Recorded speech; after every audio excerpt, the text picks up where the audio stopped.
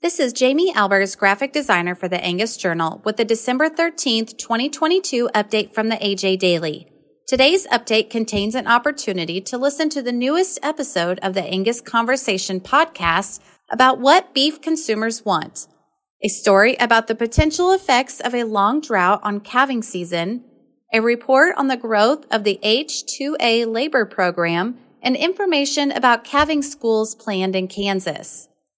Good tasting and beef consumers want more than just a quality eating experience. Certified Angus Beef introduces Humane Claim, adapted from a release by Miranda Ryman, Senior Associate Editor, Angus Journal.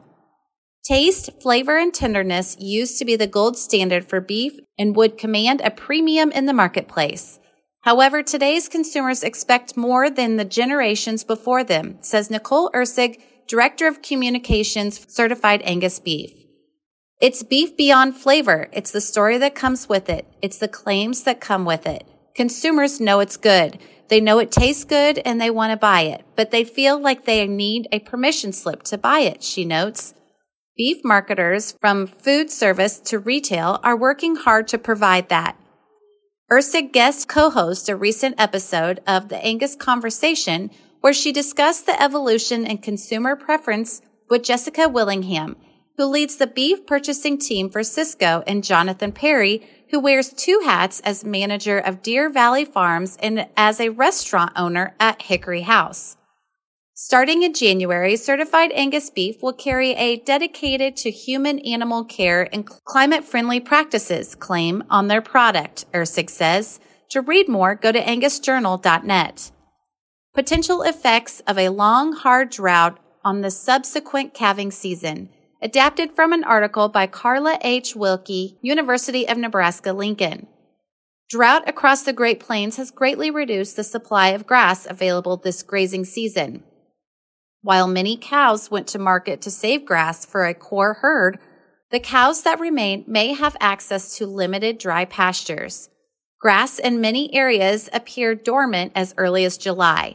Therefore, not only was quantity limiting, but quality may have been limiting as well. Normally, in a year with the adequate rainfall, cows are able to replenish liver stores of vitamins and minerals they may need to use during the winter. Additionally, they may be able to improve body condition either during summer grazing or at least in the fall after weaning, if they have the opportunity to graze forages that were deferred during the growing season. For a full story, go to angusbeefbulletin.com/extra and select the Management tab. Another year of explosive H-2A growth, adapted from a market intel article by the American Farm Bureau Federation.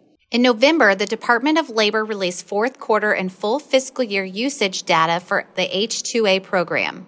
Given agriculture's ongoing struggle to recruit domestic workers and a very tight U.S. labor market overall, it should be no surprise that usage of the H-2A program reached new heights again in fiscal year 2022, October 2021 to September 2022. The October 2022 unemployment rate was 3.7%, in the same 3.5% to 3.7% range it has been in since March. A more expansive circulation of unemployment, which includes the total unemployed plus all marginally attached workers, plus total employed part-time for economic reasons, as a percent of the civilian labor force plus all marginally attached workers, was 6.8%. For more information, go to fb.org. K-State plans calving schools in 4 Kansas locations, adapted from a release by K-State Research and Extension. In anticipation of calving season, the Kansas State University Department of Animal Sciences and Industry and K-State Research and Extension are planning a series of calving schools in January. The program will outline overall calving management that includes stages of the normal calving process, as well as tips to handle difficult calving situations. K-State Research and Extension beef veterinarian A.J. Tarpoff said organizers aim to increase producers' knowledge and practical skills, as well as the number of live calves born. Tarpoff says, "Our goal is for producers to leave better prepared for calving season. We will discuss timelines on when to examine cows for calving problems and when to call your vet for help if things are not going well. To read more, click on the link in this episode's description. The AJ Daily is compiled by Paige Nelson, field editor for the Angus Journal. For more Angus news, visit angusjournal.net.